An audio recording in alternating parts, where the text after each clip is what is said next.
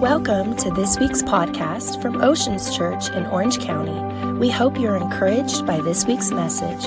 For more information, please visit our website at theoceanschurch.com. Brand new to our church. I'm going to jump into the teaching portion of our service. Maybe one of the differences people say, Mark, what's different about this church and some other churches is really, I'm going to try to my very best to open up the scriptures. We're going to turn to Psalms 103 today. And I'm going to read 6 verses. And here's the difference is we're not going to try to just tickle some of the intellectual properties of our minds today with some book knowledge and just some commentaries. My heart would be is that everything we teach and we preach from the Bible would actually be confirmed by the presence of the Spirit of God at the end of the service.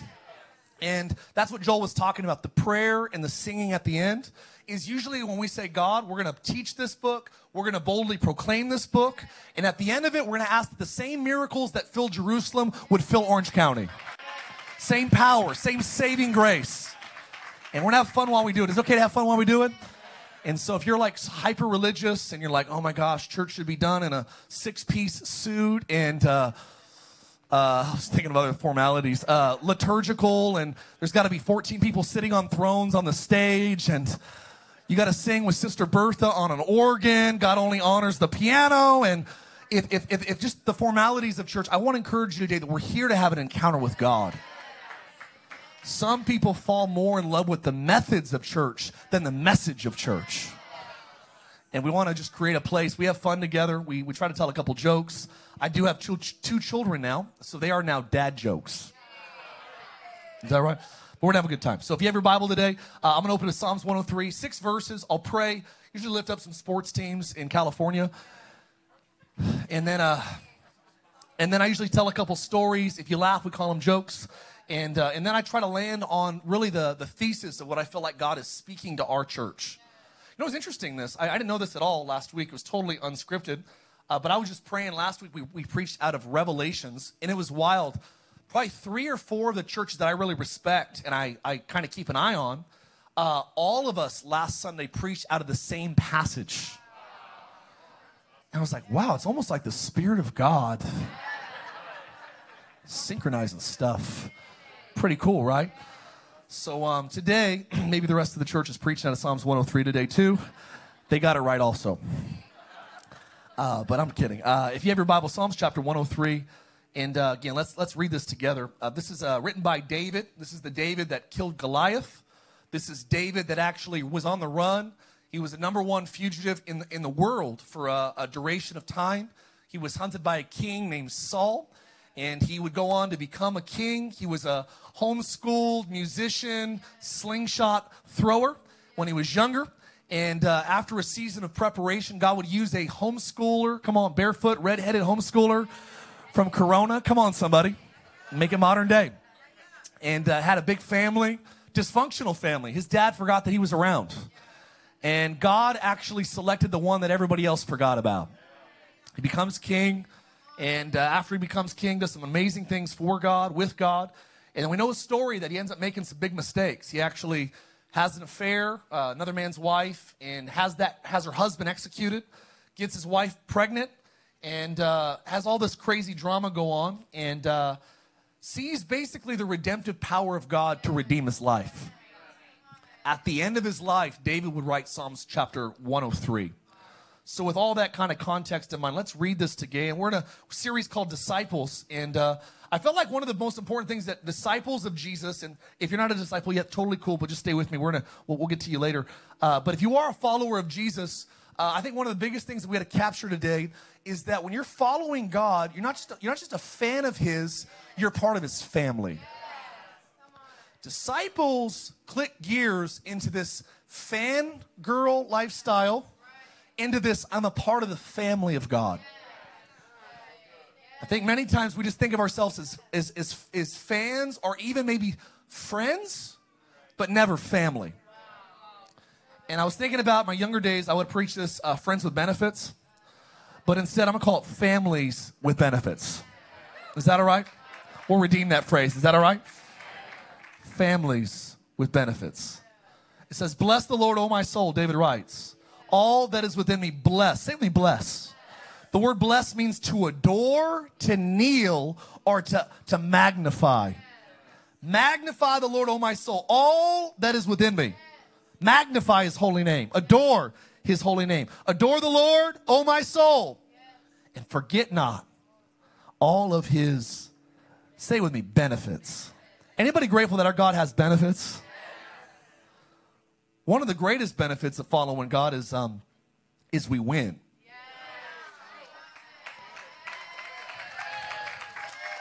Why are you Christian? I hate losing. I hate losing. Losing? Keep going. Forget not all of his benefits. Who forgives all? Here's some benefits. He forgives all of your, say it with me, iniquities. So he doesn't just forgive your transgressions. He forgives your iniquities.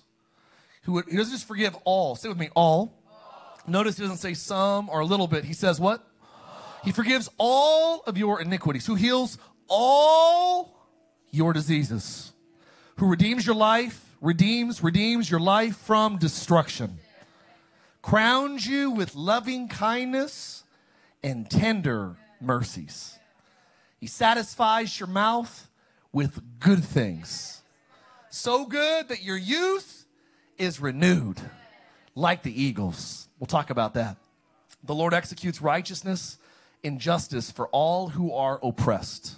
How many are grateful that God executes righteousness and justice for all who are oppressed?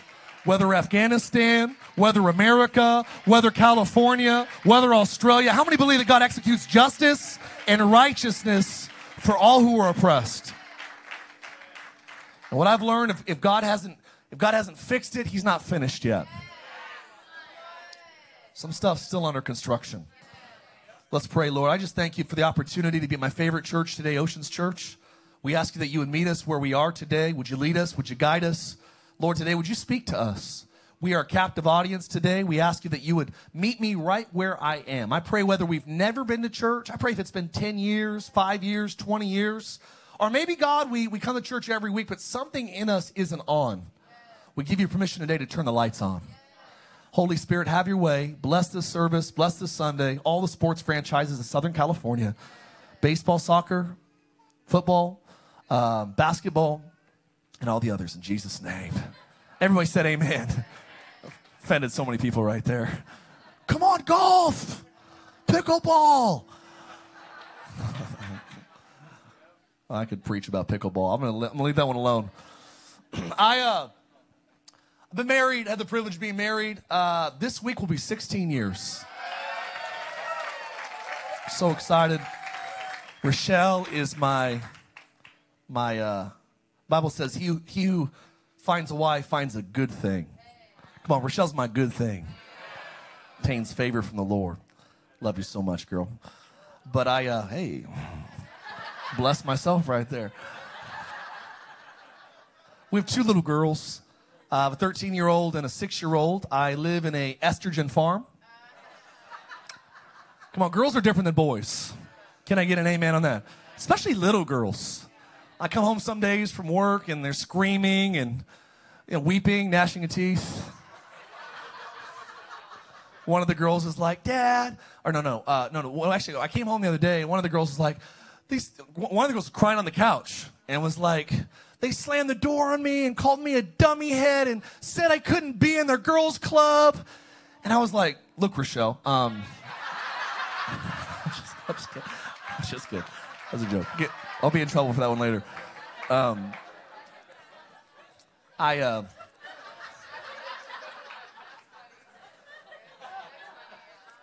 I do have 2 little girls, and having little girls is like having a little broke friend that thinks you're rich.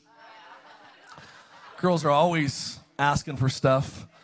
And it's been my great privilege to spoil my girls. And, I really felt this week my 13-year-old has never really been to a proper amusement park. I don't consider the children's DMV in Anaheim a amusement park. That's Disneyland. Come on. It's a boring world after all. It's what it should be called. The only thing good about the ride is you're sitting down and there's air conditioning. It's my favorite ride at Disneyland other than the ride home. It's probably my favorite ride. I go to Disneyland because I have kids and I'm a good dad. Come on, somebody. People that go to Disneyland without kids, they're called weirdos. Just kidding.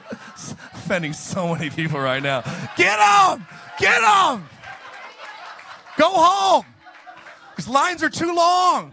It's for people with kids. So I thought, man, this week I gotta show my daughter a true amusement park. So I took her. She's 13. I got her a promise ring. We had some of the talk, and I said we're gonna go. So we went down. We got a hotel, and we stayed right across the street from Six Flags Magic Mountains. It was a brisk 95 degrees. We walked 94 miles. We ate Magic Mountain food, so we still gained weight, and it was magical. Amen. But we went on these roller coasters, and I posted a video last night. Her first roller coaster was Revolution. And it was actually my first real roller coaster when I was a kid. That ride has been around since John the Beloved wrote Revelations. But you know what's crazy? I was thinking about the greatest gift that a father or a mother can give their kids actually isn't a present. The greatest gift that's given to children is the presence of the father, and it's the presence of the mother. I would go on the record to say the two greatest things that a father or mother can give their kids is love and a good example. Say it with me, love and a good example. And I found that when you're actually operating as a father or as a son or a daughter, that you just fall in love with the presence of your family member, that it's crazy. When my daughters come to me, they don't want anything from me. They're not asking for anything. Kenzie didn't solicit this trip this week. I just had so much love for her in my heart. I thought, you know what? I've been so busy doing everything else lately. I need to carve out time, put it in my calendar, and say, I'm going to do something special for my little 13-year-old girl. It's the father's good privilege to love his kids. And I believe many times if we don't realize that God is a good father, that Jesus is a loving family member, that actually we are sons and daughters of the Most High God. The Spirit of God was given to us because it actually talks about the spirit of adoption, of whom we cry, Abba, what? Father. He says, when you pray this way, There's so much language throughout the Bible about God being a good father. One musician says, it's who you are. It's who you are. It's who you are. And I'm loved by you. I want to tell you today that I love this passage, and I was praying through this week, that as followers and disciples of Jesus, we have to remember that we are part of the family of God. That is the baseline understanding of David in his old age, is I am actually a child, I am a son, I am a family member of God. And I believe that if you don't realize you're part of God's family, when you spend time with God, you'll be motivated by things that are not family related. Say it with me, motives matter. When disciples get into the presence of God, you can get into the presence of God for the wrong reasons. Some of the wrong reasons that plague Christians today is we get into the presence of God because we feel guilty. Some of us read our Bibles because we feel like, well, if I don't read, God is going to be mad and jealous, and he's going to find a reason to give me a flat tire when it's raining outside, and he's going to do other sharpening lightning bolts, and he's going to get me. And I believe many people, when they don't realize that God is a good father, they will let their relationship with God be motivated by guilt. We meet people like this. Oh, I had to go to church this week. I can't miss. God will be upset. I won't be blessed anymore. Listen, I believe that when you're part of a family, there is no insecurity. Kenzie and Chloe don't ever question, does Dad still love me? I left mustard on the countertop. I do love you, but you need to clean that mustard up, girls. Let me guess, you had a sandwich. I found that not only does those that actually are motivated sometimes with guilt, we find ourselves reading our Bibles, spending time with God because of status. What do you mean status? I think some people, they want to just be intelligent. They want to have something maybe to say to the critics out there. They want to Bible thump some people. And so sometimes we're driven into the presence of God, not only because we feel guilty, but because sometimes we have this weird status arrogance that I have to be better spiritually than somebody else. And when you do that, you step out of that sonship and daughtership and worship and other ships and actually get out of the space and grace that God wants us to function in. Some people are motivated not only to get into the presence of God because they feel guilty or because of some sort of status. Some people are just competitive. And they want to know God maybe somehow, and there's this weird competitive thing that they want to be more godly or better spiritually than a family member, a friend, a coworker, maybe a girl at the Bible study, a guy at their church. And sometimes if we're not intentional, we get into the presence of God for a weird competitive motive. Sometimes as leaders, maybe you're leading a Bible study, a small group, maybe you preach. And I think all of us can be guilty at times in falling into one of these weird categories.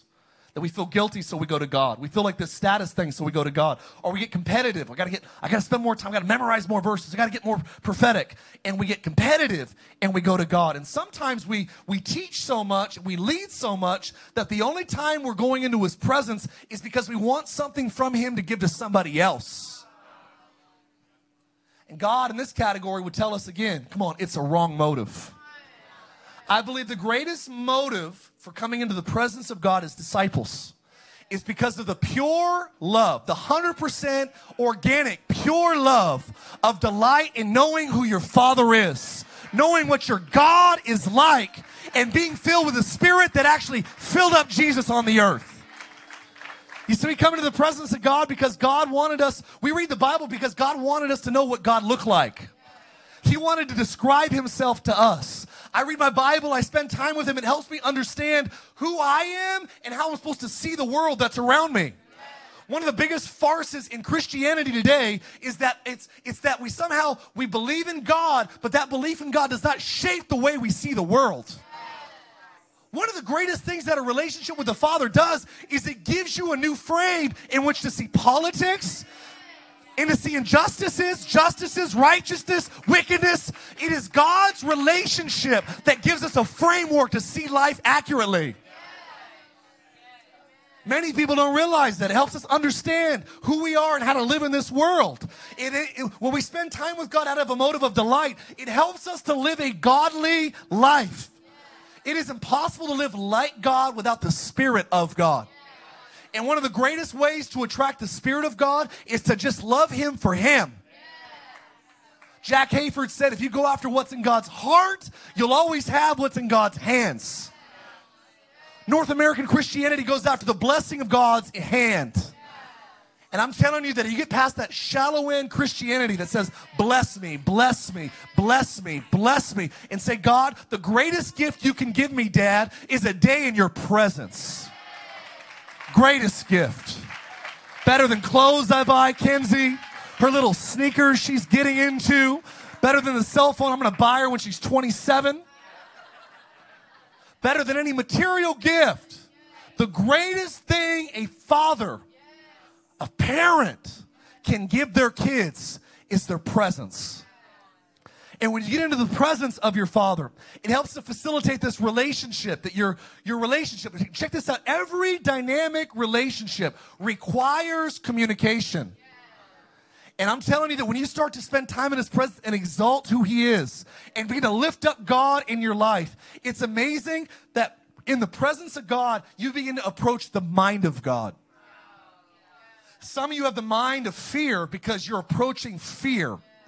But as you spend time in the presence, approaching God, spending time with God, I love what Joel shared. I start my day, come on, 4:30, God bless you. I'll spend times 4:30, but it's usually because I haven't slept yet. Can I get an amen from the night owls? I am convinced that one of the things that God wants us to do at Oceans Church as disciples is He wants us to draw near to Him because of the love that we have for Him as our Father. Not to get anything from us, simply to give something to Him. David lives, he's young, he's been old, and he was young, and now he's old, and he writes this powerful phrase. And really, you can boil down Psalms chapter 103. It's really the chapter of praise. It's the power of praise. And really, it's broken down into 3 sections. The first 6 verses is all about personal praise, and then it goes to national praise, and then it goes to universal praise. talks about how God redeemed through Moses an entire nation. And then it goes on to talk about the elements of nature honoring God. I believe that God, one of the greatest things we can give God is our presence. It is our presence in his presence that releases the presence. That'll preach. Need an aspirin after that one.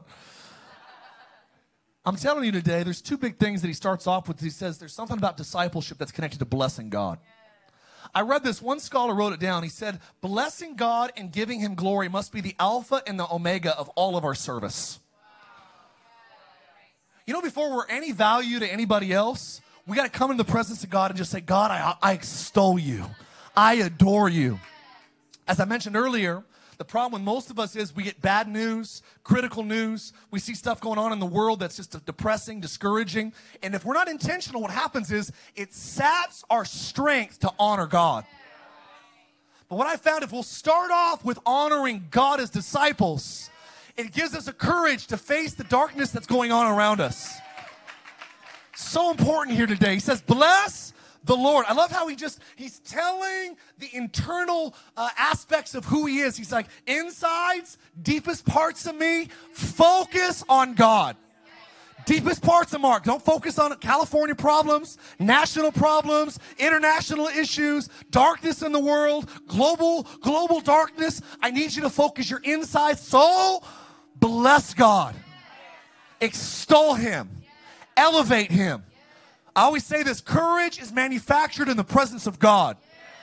And when we are void of courage, it's because oftentimes we're void from spending time delighting in his presence. Disciples know the value of blessing God. Do you know why we lift our hands in church? It's not because we're hyper spiritual. It's not because we're better than someone else next to us. It's not to air out our armpits that are sweaty, come on, during the summer. The reason why we lift our hands, some say it's surrender. That's a modern terminology. The number one reason why Christians raise their hands when they sing is because the Bible says that it is in the hand that we have the power to bless. Abraham laid his hands on Jacob and he blessed him. Jacob laid his hands on Israel and Israel laid his hands on his 12 sons and you know what hands do is they bless. They adore. The word bless means to adore. So when I lift my hands, I'm not saying I'm more spiritual than you, I'm better than you. I'm saying, God, everything that I adore, I give to you. And when you understand why we do it, it's no longer weird when you're like, oh, they're raising their hands. It's always funny. You go to a church that doesn't raise their hands, it's like a holy peer pressure. No one better raise a hand. You ever been in that church? It's like one brave soul in the front. You're like, Lord, bless that guy. He's going to get tackled after the service by all the non-raisers. Why does Oceans express this gratitude when we sing? Because there's something in our hands that has the power to bless. Come on, if you're going to give him a clap, give him a good hand clap today. That's why we lift our hands in church.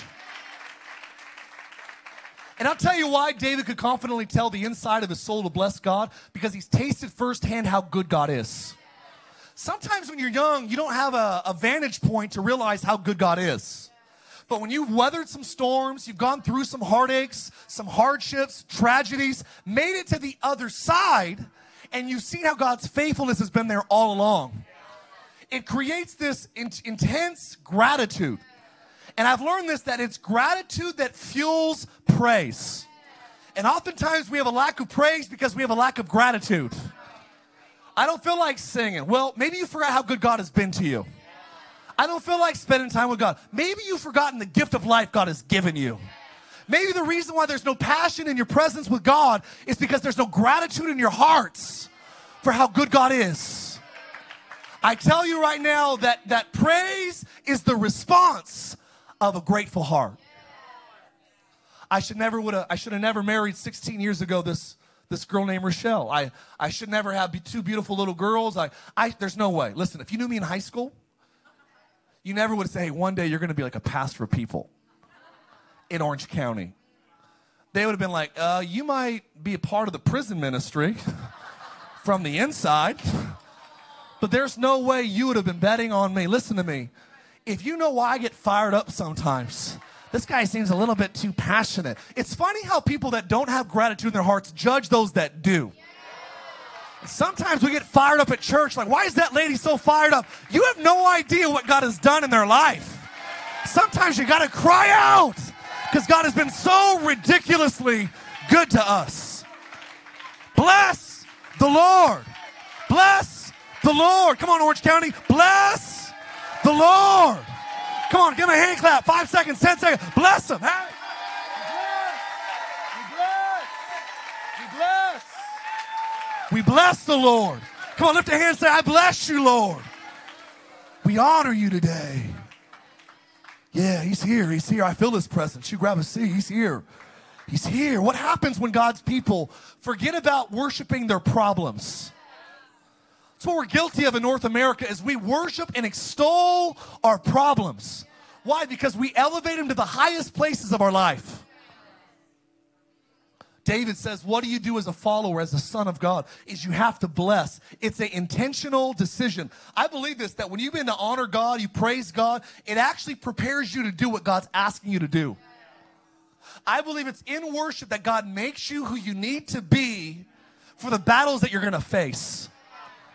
And the reason why some of you are getting beating up in battles is because you're not spending time in the presence, becoming what God makes you when you worship. It is in the presence of worship that God outfits us with the grace that's needed to take territories. And some of us go into our boardrooms and classrooms and conference rooms and locker rooms and we have no authority because we don't spend time worshiping in the presence.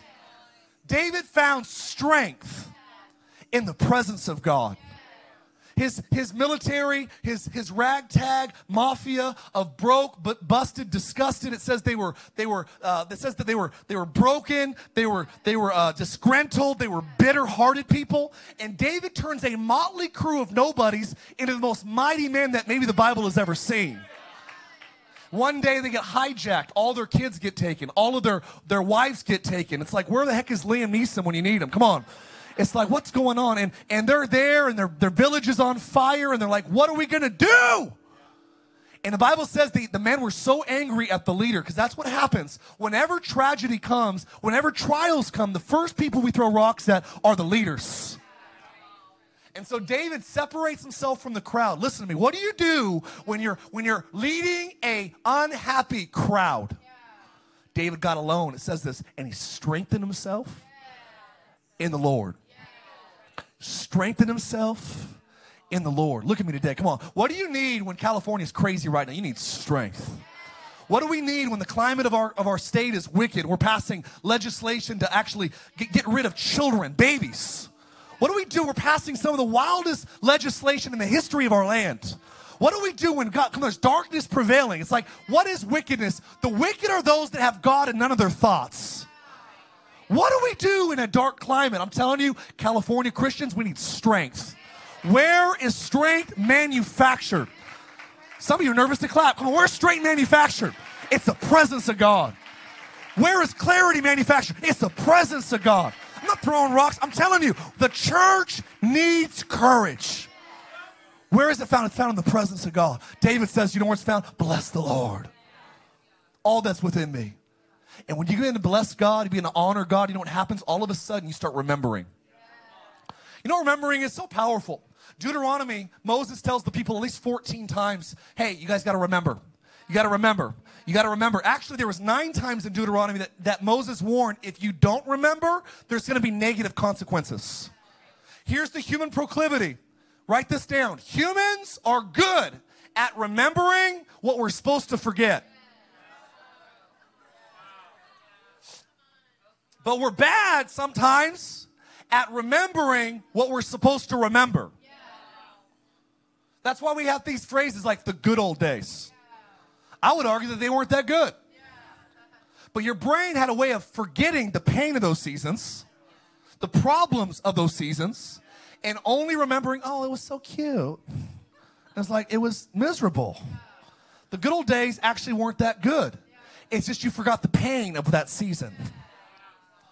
I'm convinced that one of the things we have to do is we have to remember the right things and not forget.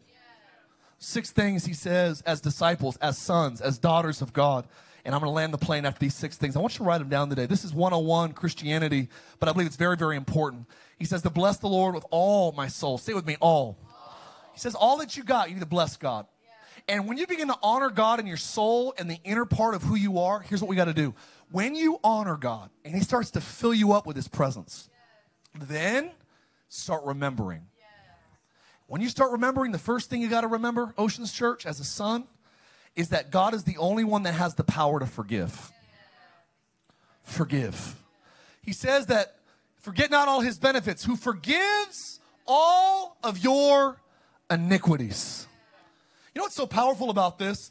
I want you to catch a couple things here. You know what sin does? Sin, it has a way of distorting and twisting. Many people today, I would actually go on the record to say that one of the greatest evidence of sin is the fruit of sin predominantly is it's manifested in this thing called confusion. You know why so many people live so confused? Because they have so much darkness they've allowed into their lives. Can I get like Oceans College honest with you today? If you were in Oceans College, this is what I would tell you. I would say, pastoring for 20 years, the number one reason I've seen people that were close to Jesus, that started with Jesus, and have ended up with Judas, ended up with Lucifer, is oftentimes because of a dark habit of sin that at somewhere along the way they get tired of fighting and they surrender to it. Most guys, it's pornography. They fight it and they're like, I'm tired of this. I don't want to do this anymore. I know it's wrong. God's convicted me. And then somewhere along the way, they get tired of fighting Goliath. Goliath starts beating them up. And rather than retaliating and getting up and confessing your sins and coming to God and confessing it to a pastor or a leader and continue to be accountable and fighting the good fight, what we start doing is we start letting the world shape our theology. And we start justifying these phrases, well, everybody does it. I'm just a guy. It's just human nature. I'm just. Whenever you justify sin, you sever the umbilical cord of God's conscience. And when you do that, confusion begins to run rampant. Do I really want to stay in this marriage? Do I really want to move? Should I do this? Should I go there? Should I? Confusion is the fruit of compromise. I feel something in here today. Why would you be so bold? Because I've read the statistics of how many people are struggling with pornography in and out of the church. And I'll tell you, as a first-time survivor, as a first-hand survivor, got addicted to pornography when I was like 11 years old. Went all the way into the beginning of my marriage. Loved Jesus, free from all these things, but not free from that darkness. And I would tell you, in the early days of our marriage, it was the grip of that darkness that fueled the confusion in my mind. Some of you today, I feel like God is going to evict confusion as you come to him with all that you are. If you believe that God can set the captive free, come on, give him a 5-second hand clap and a shout. Hey! Mighty God. God alone forgives sin. You know how powerful God is? He says, look, I'm not going to just deal with your transgressions. I'm going to deal with your iniquities. That's good news for us today. You know why? Because he said, I'm only going to forgive their transgressions. That would be God saying, I'm only going to forgive you when you do something stupid. Actions. Say it with me, actions. Transgressions are actions. They're outward actions. It's when you see a do not trespass sign and you physically step over the sign, you have transgressed on the outside. But he goes as far to say God is a God that forgives your iniquities. Remember this, they're inward. What transgression is to actions, iniquity is to inward thoughts. So iniquity would be not going over the fence. Iniquity would be thinking about going over the fence. You know how beautiful the Bible is? Isaiah says that he was wounded externally for our transgressions. And he was bruised, which is bleeding under the skin. It's internal suffering. Jesus was wounded outside for our transgressions, but he was wounded inside for our iniquities. You know what God is so good to do? He won't just heal you from what you've done wrong. He'll heal you for the things that you've thought about. How powerful is that forgiveness? Healing at the thought level. He's a forgiving God. You know, I love His presence because He forgives me. I love His presence because He heals me. Number two, He's the only one that has the power to heal. Here's the problem with many people, though, is they refuse to believe in none of His healing because they don't see it happen every time. I want you to know today that God can and will heal, but He's not obligated to. God doesn't owe you anything. And contrary to our entitled generation that thinks that God works for us, you know, if God answered every one of your prayers, eventually you'd realize you're sitting in His seat. What God does in His selective will of choosing what He does and doesn't heal is actually what makes Him who He is. Our job is to believe that He can heal. Our job is to believe that He will heal. And it's our job to trust the results. Outcomes belong to God. Obedience belongs to us. Can I get an amen in Orange County? But we're not going to let the lack of healing in one area affect our belief in others. My job is to believe. Can I get an amen? Didn't you hear that the world calls us believers? The problem with most Christians today is we don't believe God for anything except heaven. God answered all your prayers today. Would California be different? Would your family be different? Would Orange County be different? Or would your food just be blessed and would you be on your way to heaven? We got to invite God to do more than bless our food and get us saved to heaven. We got to start living with a fire. Come on, start importing some of that heaven here in Orange County. Here to our are you hearing me today? Feel fired up. Come on, give me a hand clap if you believe it. God invade this space. Come on, family with benefits is realizing that there's a benefit of forgiveness. There's a benefit of healing. How do you know that healing is God's choice? Because David himself prayed for his son that was born out of wedlock. He actually prayed, God, heal this baby. He fasted, he prayed, and the child still died.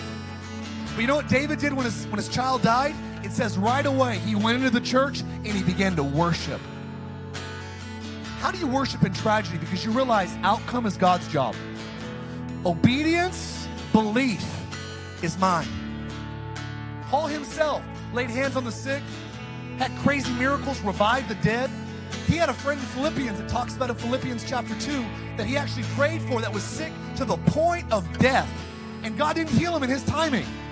See, even the Apostle Paul prayed for the sick and didn't see him recover sometimes. But that didn't stop him from believing for others. And that's the North American Christian view, is they say, well, if it doesn't happen for everybody, it doesn't happen for anybody. That's a farce. I feel like preaching today a little bit. You know one of the benefits of heaven? Sons of God, daughters of God, is He forgives, He heals. How about this? He has the power to redeem. Say it with your redemption. This is so cool. This week on Thursday, you know what we prayed for? We prayed for families. I want to tell you today that God is the God of households. God is not asking you to be one Rambo believer in your family.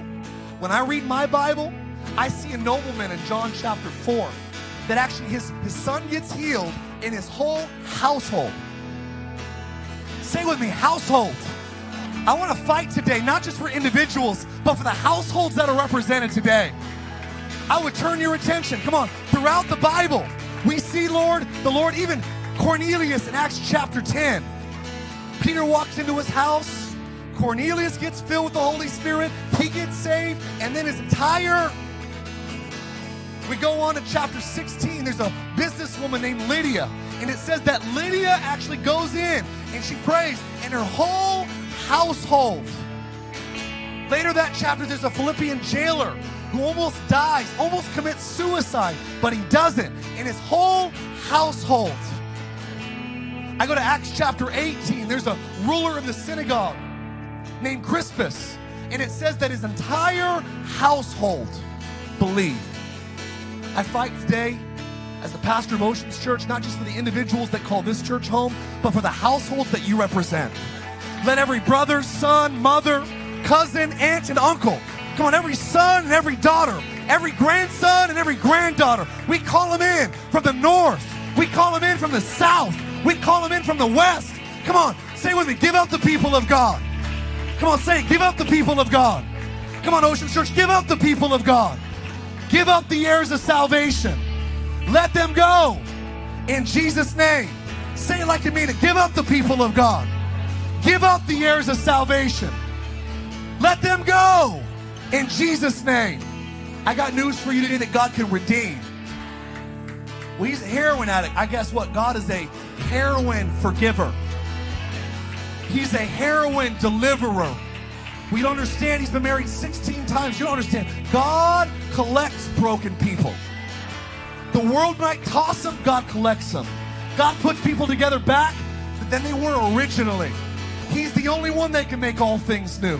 He can heal the alcoholic. He can heal the pathological liar. He can heal the person with cancer, thyroid conditions. Are you hearing me today? He is the God that redeems. Redeems. Say it with me. Redeems. This is a season of redemption. God told me this week, I was going to start with this, that this is going to start a season in our church. I believe the fall of this year is going to be a season of family households getting saved. Households. I dare you to invite that uncle to church. I dare you to invite that mom or dad to church, that sibling to church. If you get him into the presence, watch what God would do. Same God that hardens clay melts butter. Soften their hearts. Some of you are that person I'm talking about right now. And you're like, I feel like this guy's talking directly to me. I'm not talking to you. God's talking to you. God's love is chasing you down. You might have talked negative about God, made fun of the family member that invited you here today, thought that they're just those crazy religious Christians. You're going to realize that they're not crazy. They're actually pretty amazing to believe in something that's real. Listen, if we're here because we just want to be religious, then yeah, we're wackos. But if we're here because we firsthand tasted and we firsthand seen something that is unexplainable outside of Jesus Christ, then my God, we are eyewitnesses, living trophies of the grace of God, declaring that there is a God that's still in Zion. There is a God that still rescues, still redeems, still liberates, and has the power to bring beauty out of the ashes. He's the God that redeems today. The word redemption is the word that's used when Israel was rescued out of Egyptian bondage. You know what God wants to do today? He wants to get some of you out of Egyptian bondage. Listen to me. You heard the phrase that you can take the person out of the ghetto, but it's hard to get the ghetto out of the person. Money can get you out of the ghetto, but God is what gets the ghetto out of the person. Say it another way. Success can get your flesh out of where you grew up, but it's God that gets the flesh out of you. And you can't make enough money. You can't get enough coaching and counseling. You can't therapeutic materialize your way out of this void in your heart that God alone can redeem. I would tell you before God today, if there's an area of your life that you're in bondage in, this is the day that listen, you are always one prayer away. You know how far you are away from freedom? One prayer. You know how far you are from the start of your journey of liberty? One prayer. One open door. One honest moment with God. God, I'm tired of this demonic lifestyle. I'm tired of sleeping with everything with two legs. Tired of waking up in beds of people I don't even know. Tired of this pathological lying. Tired of not knowing what I'm putting in my body. I'm tired of living a lie. You know what you are? You are one honest moment with Jesus, away from the journey of complete freedom from Egyptian bondage. Jesus didn't just die to get you to heaven. He died to get heaven inside of you. You're intense right now. I can feel His presence. I'm not preaching to your little cute faces. I'm preaching to some hard hearts right now. And I feel God like a sledgehammer with His love, saying, if you open up, I'll come in and I'll do a work in your days that you would not believe, even if I was to tell it to you. Feel His glory. Feel His glory. He wants to crown you with love. David knew what love was. David knows what crowns were all about. You know what crowns do? Crowns represent royalty, authority, and rulership. You know what David said? He said the most valuable crown that I've ever worn was the crown that God put on my head of authority, royalty, and rulership because of His tender mercies. You know what gives you authority? It's not your great power, it's God's great mercy. How can you be so bold, preacher? Because I firsthand tasted God's great mercy. God can forgive me of all my stupidity. If God can pull me up out of the ashes, if God can put a new song in my mouth, a praise to my God, if God can do it for some screwed up young guy from Palmdale, California, the home of Afro Man and Paul George, come on. If God can do it for me, he can do it for anybody. What gives you courage, rulership, authority, anointing? I believe it's this. It's God's crown of tender mercies and loving kindness. The crown is the highest apex of your life. You know where we touch God? The connection point between heaven and earth, like the top of the lightning antenna. You know where the very top of connection is between you and God? The place where that place meets, it's mercy. It's mercy that connects the God of the universe with flawed human beings. David said, I've been old, I've been young. Here's what I've learned. It is the tender mercies of God that touch the apex of my life. The highest crown that you can wear is the crown that God puts on you that says you are forgiven. I'm not going to give you what you deserve. Mercy is God not giving you what you work for. You work for, and you lived your whole life trying to screw your life up. Some of you have more confidence in your ability to ruin your life than God's ability to fix it. Feel his presence today saying, I want to crown you. Say with me, crown. With loving kindness and tender mercies. Can I give you one more? I'll land the plane. I have 6, but I'll give you 5. It says, I'll satisfy you. He satisfies your youth. Satisfies you. What's he say? He says, I'll redeem your life from destruction. I'll crown you with loving kindness and tender mercies. Who satisfies your mouth with good things, so that your youth is renewed like the eagles. The last 2 is God alone can satisfy and God alone can renew. You know what's amazing about eagles? They can live up to 50, 60, 70 years. And one of the coolest things about eagles is when they molt, there's molting, they actually shed their old wings and they have the ability to actually reproduce what they look like. In old age, they can look young because of shedding the old wings. You know what God's presence does? It sheds off the old wings. It has a way of pushing out the feathers of your old life. And I want to encourage you that whenever the devil reminds you of your past, you remind him of his future. The devil tells me who I used to be. It's like he's trying to steal furniture out of the house that I moved out of. I don't live there anymore. I was guilty, but God dropped the charges. Feel his presence. He satisfies. I want to tell you, Orange County, that nothing else satisfies like Jesus. He's the bread of heaven. Feel his presence. Stand your feet. I want to pray for you. Can you pray this honest prayer today? Some of you, this is the beginning of a new chapter of your life. You're no longer going to be Mark the atheist, Mark the agnostic, Mark the skeptic, Mark the jaded, Mark the addicted. I believe this is the day that God starts changing names and identities, changing natures. No longer this girl, the promiscuous, this guy, the liar, this guy, the two-faced, double lifestyle person. Today is the day that we go, come on, all in. Say with me, all in. You know what Ocean Church is? It's a community of people that have tasted God's reality, and we go all in. That's why this place is fired up. Better than a Lakers game. All in. We're not entertaining people, we're creating atmospheres that encounter people forever with the presence of Jesus. We close today. Can I ask you to pray this prayer with me? Say, God, what are you saying to me through this message? Eyes closed, heads bowed. How many here today just feel like, you know what, Mark, I'm being really honest. We're going to be honest in church. I feel like God is speaking directly to me.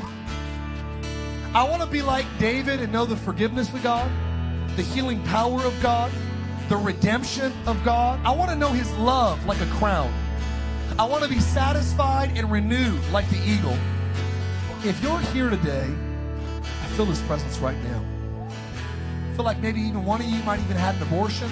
I said that earlier, it triggered something inside of you. I want you to hear me very clearly right now. God is not mad at you.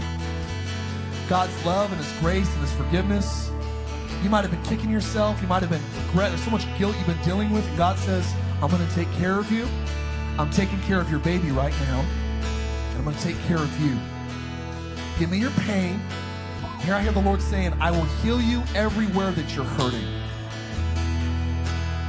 You give God your pain, he'll heal it. But if you hang on to it, he can't help you. I feel like there's a divine exchange getting ready to happen today. If you're far from God, there's someone here that you've been on the run from God since you were like 16 years old. You made a decision at 16 that I will never be a believer in Jesus. You're a grown man. I see even like gray hairs on your head. And you're here today and you say, I made a decision at 16 not to believe, but there was a voice coming to you that you heard when you were 14 and 15 calling you back home. You're not going to die in doubt, you're going to die in faith. You're going to live another 20, 30, 40 years, but you're going to live the next half of your life in faith. He's calling you home. You are never too smart to respond to God. Never too put together to have a vulnerable moment with heaven. If you're here today, I feel an authority from God. His tender mercy is going to lightning rod this place. If you're here and you would say, Mark, to be honest with you today, I'm not living my life for Jesus and in his family. I want to know the presence. I want to know the goodness of being in the family of God. I'm not perfect. I never will be. But I want to be surrendered today. I actually want to come to God in my brokenness, and my doubts, my frustrations, and my church hurts, and my old wounds. I'm bringing everything, almost like getting in the shower today. I'm not rinsing off in the sink to get clean for God. I'm going to get into God's shower. I'm going to let him wash me from the top of my head to the soles of my feet. If you've never believed, and today's the day that you say, God, I feel God in this place, it is undeniable. You've even prayed something that actually I've been struggling with. You've said it. You've called it out. That is God singling you out this morning. And if you'll respond to him, he will fill you up. You walked away from God. Today's the day you rededicate your life to Jesus. I'm out of time. I want you to raise your hand all over these tents on the count of 3. I'm not going to embarrass you. I'm not going to shame you. I'm going to have you raise your hands. We're going to pray a bold prayer, and we're going to start a brand new journey with God today. If you believe that, say amen. Ocean's eyes closed, heads bowed. If you're here, your heart's starting to speed up. I don't care how old you are, how young you are. There is grandfathers here today that need to get right with God. There's some grandmothers here today that need to get right with God. You are not too old to respond. If you're here, Mark, this is my moment. I want you to raise your hand on the count of 3. You've been far from God. He's calling you home today. He's calling you home today. I want you to raise your hand on the count of 3. 1, all over the tents today, come on. 2, I pray that everyone that needs to respond, give them the courage not to miss the bus right now. 3, would you raise it really high? That's me. That's me. Yeah, that's me. That's me. That's me. That's me. Hands going up all over. Keep it up. Keep it up. Don't be shy. Keep it up. I see 1, 2, 3, real high. 4, 5, 6, real high. 7, 8. Come on, real high, real high, real high. 9, real high, real high. 10, real high. 11, real high, real high. 12, real high. Anybody else? Yeah. 13. So good, so good. Yeah. Eyes closed, heads bowed. I felt, man, the love of God. It's amazing. The guy I saw in my head is actually sitting. Katie, he's in your row. I saw this guy. God is healing your heart. And I believe today, sir, I'm not going to embarrass you in front of these people, but I just feel like Katie knows who you are, and I just feel like God today, every eye's closed, everyone close your eyes. He's here. Sir, I believe this is the day that God begins the journey of restoration when it pertains to faith. He's going to heal. I almost saw like acid get on you when you were 16. That burned not only something physically or spiritually, but it actually affected something in your heart to believe in God. And today God says, I'm pulling the acid out of your system. I'm going to put a new heart in your chest. I'm going to put a new perspective in your eyes. I'm going to add decades to your life. You're not going to die young or premature. I believe that God is going to add decades starting today. You've even worried about, man, how long am I going to live? What's going on in the future? Maybe family members didn't live super long. I feel like God says, I'm adding decades. Because you've honored me, sir, God says, I'm honoring you. You watch how I'll restore the years the locust devoured. I'll restore what, man, the damage and some sort of divorce in your family line. I see God pulling the shrapnel out of your family line and actually doing a work in you that's going to affect future generations. God, I pray this next half of his life will be far greater than the last half with you. In Jesus' name. Come on, there's 13 people. Would you give God a good hand clap for a second?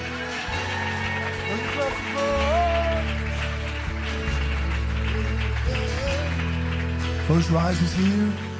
Oceans, would you pray with those 13 today? Would you say, Jesus, I boldly come in your name, asking you to forgive me, asking you to heal me, asking you to meet me here.